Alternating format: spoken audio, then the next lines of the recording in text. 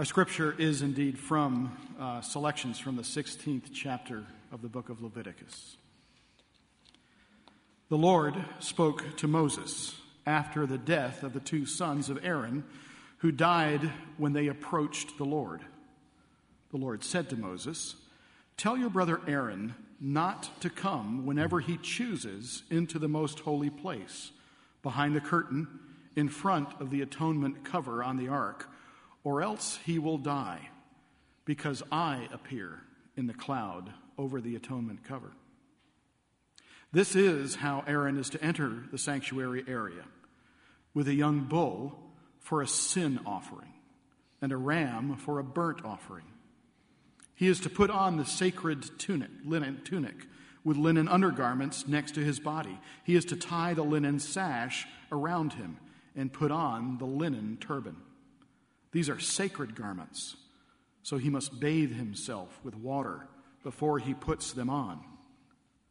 From the Israelite community, he is to take 2 male goats for a sin offering and a ram for a burnt offering.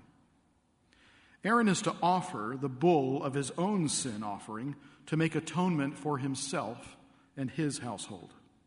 Then he is to take the 2 goats and present them before the Lord at the entrance to the tent of the meeting.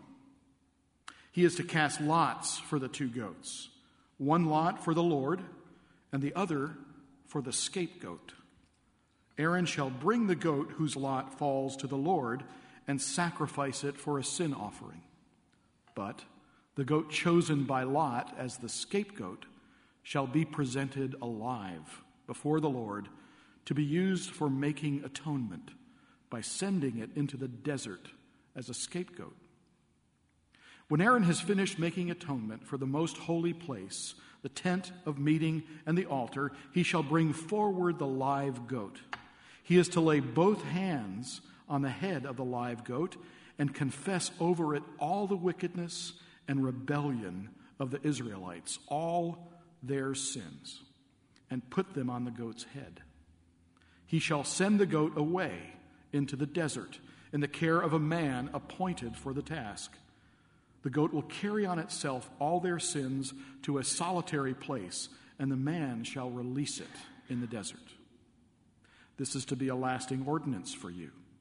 On the 10th day of the 7th month, you must deny yourselves and not do any work, whether native born or an alien living among you, because on this day atonement will be made for you to cleanse you.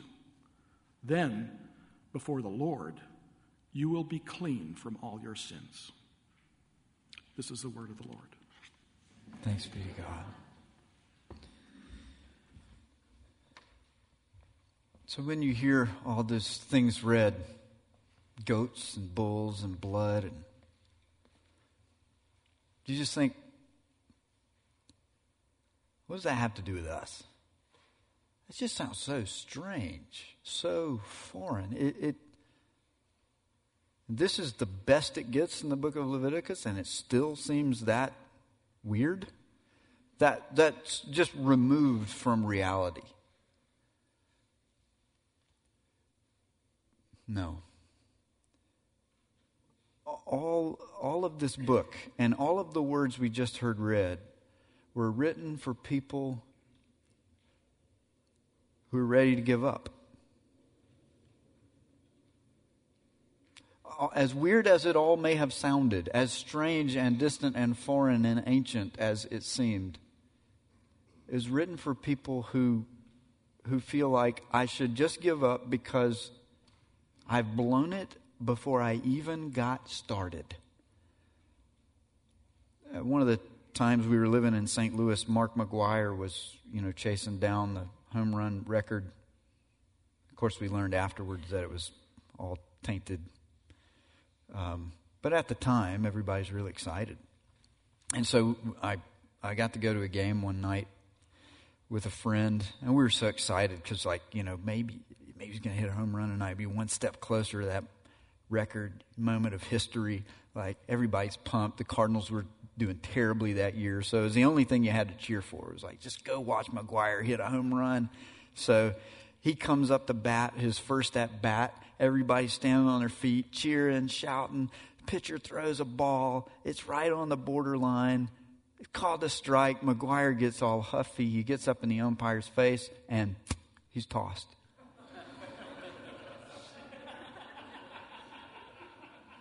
Doesn't even get to finish his first at bat. 45,000 people who came just to see him do this incredible thing because he gets in the face and offends the majesty of the umpire. He's gone. Might as well just go home. Right? Just quit. It's over. The Israelites were feeling the same way when the book of Leviticus is given to them. At the very end of the book makes it clear that they're still camped at the foot of Mount Sinai when they receive these words from God. And, the same Mount Sinai that Moses had gone up to get the 10 Commandments from God, the same Mount Sinai that Moses was on the way back down from when he heard this sort of blaring music and sort of chanting, and he goes down and he sees that it's this worship of a golden cow. And it's accompanied by, let's just say, your translation says revelry. Well, revelry while you're naked is the kind of revelry that it means. So here is a pagan worship festival happening at the foot of Mount Sinai. Before they've even heard what the commandments are to keep, they're already breaking them all. Right? They're not even through their first at bat, and they have offended God. And He's got this great purpose, this great thing they're supposed to be doing. A nation of priests, a holy nation, representing me to the whole world. We might as well just give up, because we're done before we even got started. That's what the book of Leviticus is for people who are done before they get started. When you feel like you're done before you get started, here's what your heart does. It says, I'm going to give up. And then the only thing you got to choose is which way you're going to give up. Am I going to give up by just walking away? I'm just going to quit. I'm done. I'm done with this God thing. I'm just walking away from Him. I don't care how long I've been doing it. I'm done with it. I'm walking away. I'm done with this trying to be a married guy thing. I'm gone. I'm done with this trying to be a faithful wife. I'm just out of here. Forget it. I'm done with this parenting thing. You can walk away, or you can fake it.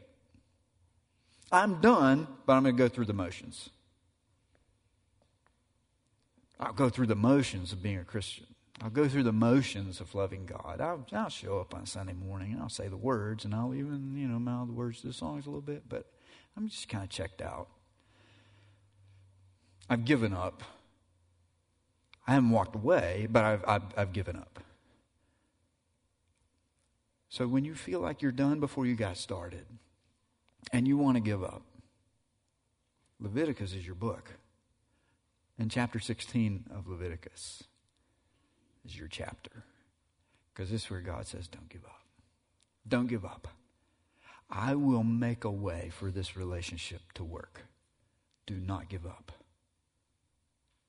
I want to walk us through some highlights. Now, can you imagine in 15 minutes or less trying to help somebody who didn't know Western culture understand why we do all the stuff we do at a wedding?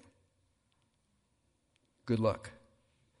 Like, you're going to need a few weeks to explain all the, why is she wearing that color? Why do they all have matching dresses?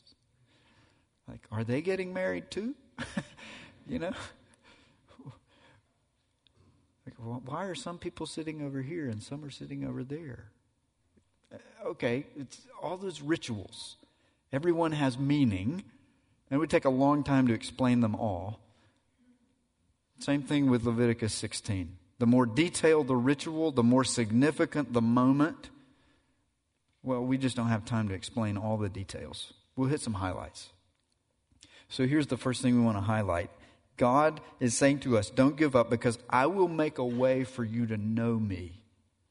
Right? The first couple verses that Jim read for us. God says this to Moses. Tell your brother Aaron not to come whenever he chooses into the most holy place. Holy of Holies is how you're maybe accustomed to hearing that described, the most holy place. Behind the curtain, in front of the atonement cover on the ark, or else he will die, because that's where I appear. Okay, we reread that. It sounds like, is this Indiana Jones movie kind of thing? No, this is God saying, I want you to know me, so I am going to accommodate my revelation of myself to realities that make sense in your culture. You are a people who live in tents. So guess what? I'm going to live in a tent.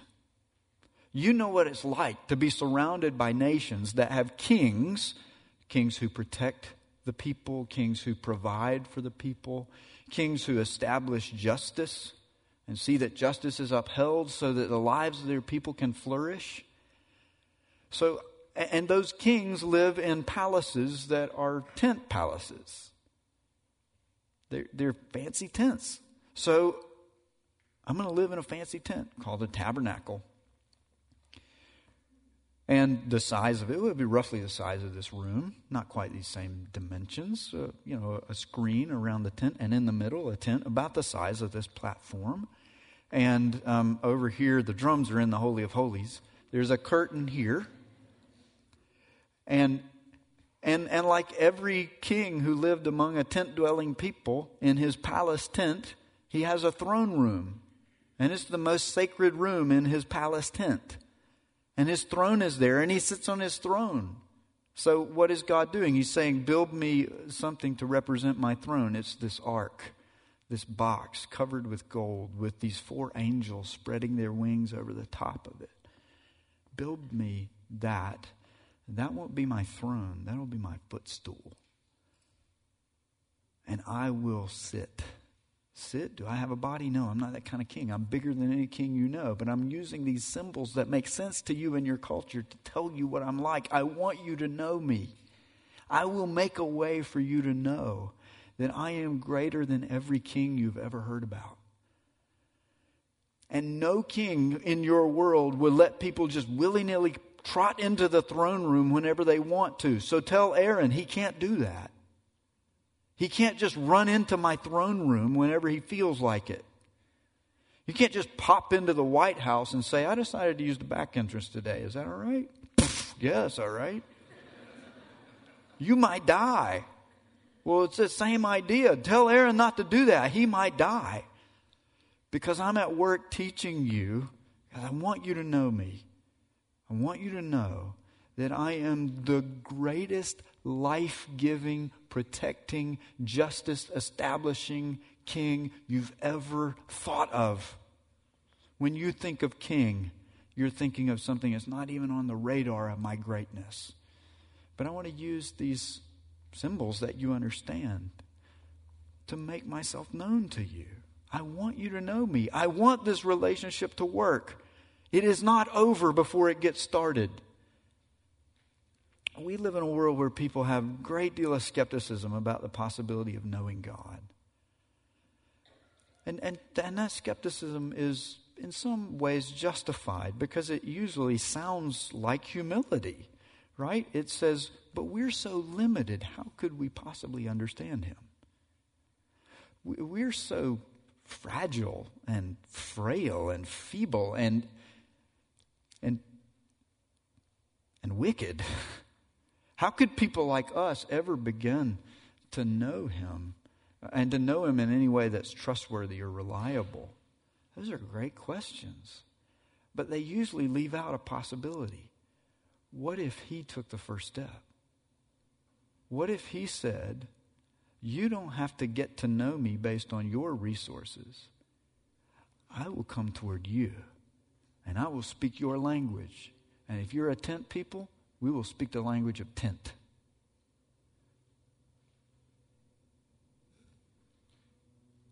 And if you're a Hebrew-speaking people, we will write our words in Hebrew. And if you're an English-speaking people, we will translate those words into every language on the face of this planet. If you're a Costa Rican person, we will use Costa Rica. We will speak Spanish. I will come to you. We're not giving up on this thing. Don't give up. You do not have what it takes to know me, but I have what it takes to make myself known to you. That's what Leviticus is saying. When it talks about not eating catfish, that's what it's saying. Really? Don't eat catfish? Yeah, it's God's way of saying, you know what, there are some fish that have scales, and there are some creatures in the ocean that don't have scales, and there's a boundary being crossed there. And I want to teach you that I am a God that wants you to learn how to observe certain boundaries. There's a boundary between me and every created thing, and you must maintain that boundary. There is a boundary between worshiping me and worshiping every other so-called God, and you must maintain that boundary. There is a boundary between sex that makes life flourish and sex that just robs joy and life and leads to misery and death, and you must maintain that boundary.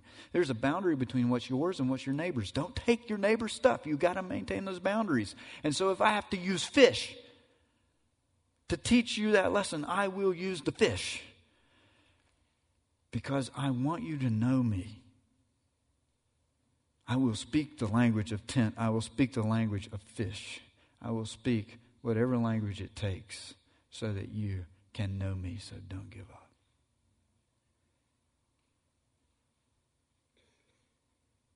I will even speak the language of evil. If you are a people who do evil, I will speak that language. I will make a way to cleanse you from all the evil things you've ever done. That's what the rest of this ritual is all about, right? Why do we need to be cleansed? Well, verse 16 says it.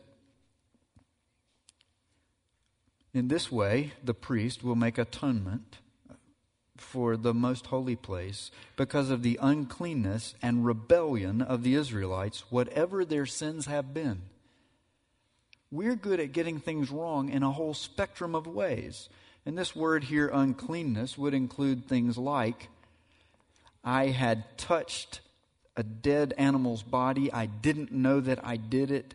And then I came into the tabernacle to worship while I had been, and that was wrong. I shouldn't have done that. I broke the rules. But I had no clue I was doing it. That word uncleanness would include little wrong things you did without even realizing it. And then that word rebellion, that includes the fist in God's face. The Old Testament calls it a high-handed sin. I looked God in the eye and said, I don't care what you want, I'm doing my own thing. And I don't care that you have warned me that there is no sacrifice I could bring to your tabernacle that would cover that kind of sin. I'm doing it anyway. And God says, on this one day of the year, the Day of Atonement, the priest will bring offerings that will wipe it all away. Even the sin that's so rebellious that there's nothing that ordinarily could touch it on that day, I will make a way to cleanse you. I want to look you in the face right. I can't look all of you in the face right now the way I would like to, right? To get up close and to put my hand under your chin and to look you in the eye and say, my experience tells me that there are people in this room who think it is too late for me. There is nothing God could do. I should just fake it or just walk away. But He is never going to be able to cleanse me because you don't know what I've done. The three categories that I hear that in my experience make people feel the most like there's no hope for them. God could not ever forgive them. The first category is people who have done something to deeply wound a member of their family. A parent, a sibling, a spouse, a child. if I have deeply, desperately hurt somebody that close to me, God will never forgive me. I've heard so many people say that. The second category, my experience. People come to me and say, there's no hope for me because I have compromised myself sexually.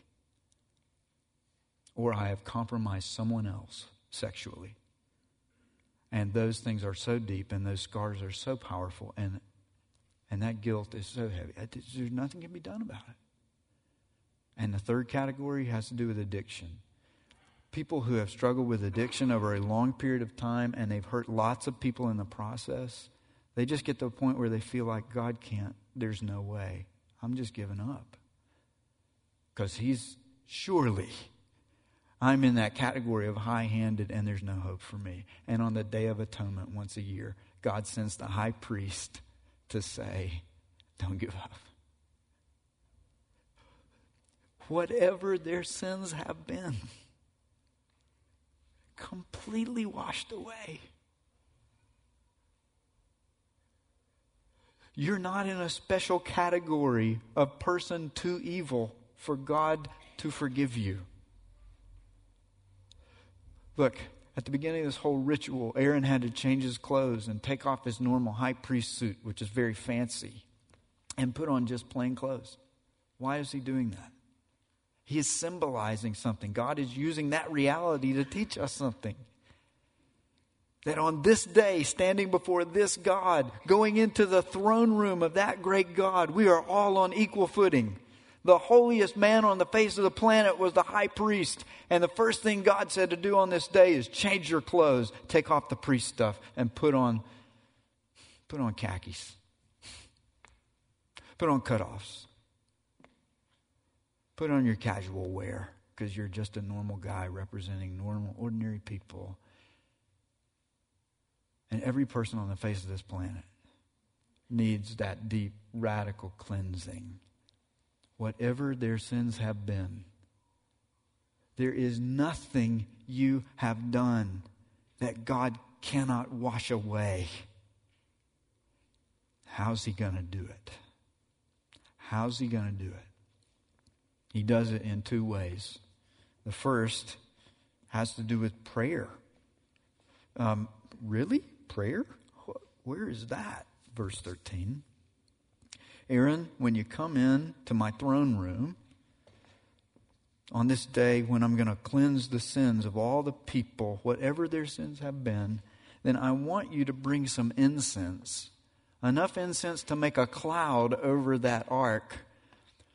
A cloud that comes between my presence and the lid of the ark, the atonement cover. The King James calls it the mercy seat.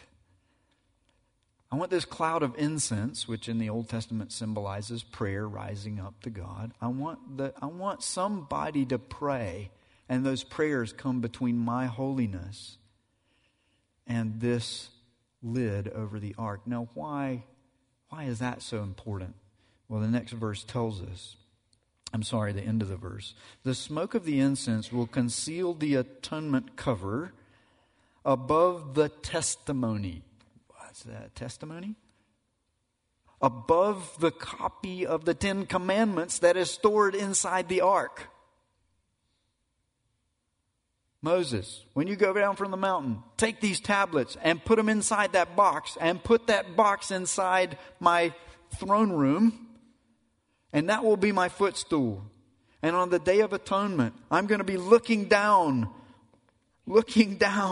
on that box, and I will see those commandments, and I will remember that this is not the first copy of those commandments that was ever made. The first copy was broken after that episode with the calf and the nakedness. I will look down and I will remember your sins. So I want you to make sure there's somebody praying. And that prayer is going to come between me and all the evil you've ever done, whatever their sins have been. And then, after that cloud representing prayer, Aaron, I want you to put blood up there. Sprinkle blood I'm going to make blood to come between me and all the evil you've ever done. That's what the Day of Atonement is about. It's about God coming to people who are ready to give up because they feel like it was over before we even got started. There's no way I can be forgiven. I've done too many bad things for too long. I've kept too many dark secrets from too many people. I've wrecked too many lives. I've caused too many wounds. I've failed God in too many ways. This is God's way of saying once a year, Day of Atonement, the 10th day of the 7th month, every year. This is to be a lasting ordinance. Come do this every year. And remember, don't give up. I will make a way for you to know me. I will make a way for me to cleanse you. What does that have to do with you and me? Like, we're not doing this as a lasting ordinance. Even though 3 times at the end of the chapter it says lasting ordinance, lasting ordinance, lasting ordinance. Do this every year until what? Until the reality that all these things represent comes to pass. Every year, put somebody's prayers and something's blood between me and your sins until I make an offering. In Romans chapter 3, verse 25, the Apostle Paul says that God offered His own Son for us as a sacrifice. And it uses a specific word to describe that sacrifice. It describes Jesus as, well, it's the word used here in Leviticus to talk about the lid of the Ark of the Covenant. Paul is saying, Jesus has become for the world everything that represented on the Day of Atonement. That there would be blood that could come between our failure and God's majesty. Blood that could come between death, someone's death coming between your sins, whatever they have been, and God's glory. And there would be somebody's prayers. Jesus is our high priest. We talk about His intercession. It's a fancy word for praying. Jesus putting Himself between us and God so that we don't have to give up. And if we lived in the desert as a tent people, then every year we would get to hear God say that over and over and over again. Don't give up. Keep coming back. Keep coming back. Don't give up. Every year, I want to show you who I am. I want to show you that I've made a way to cleanse you. I want to show you that one day I will provide the ultimate offering that will cleanse you so you can be the people I've made you to be. You can be the kingdom of priests, the holy nation, because one day I will give you another lasting ordinance to observe.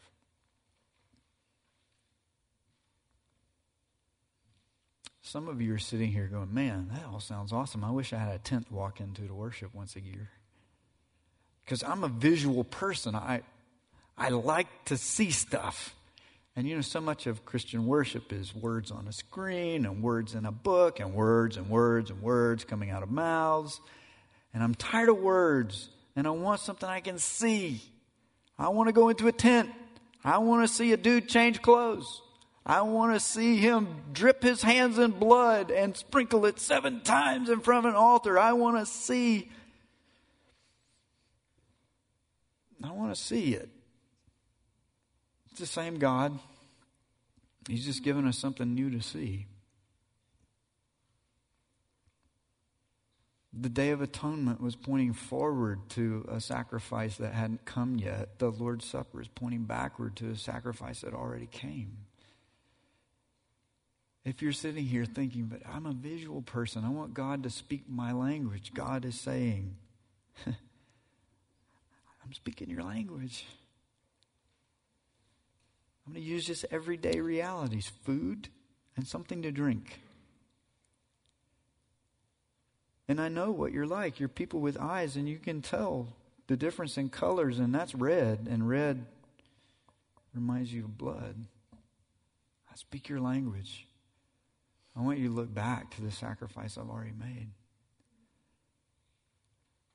And every time you move your mouth and hear the crunch of this unleavened bread, I want you to remember, don't give up. Don't give up. Don't give up.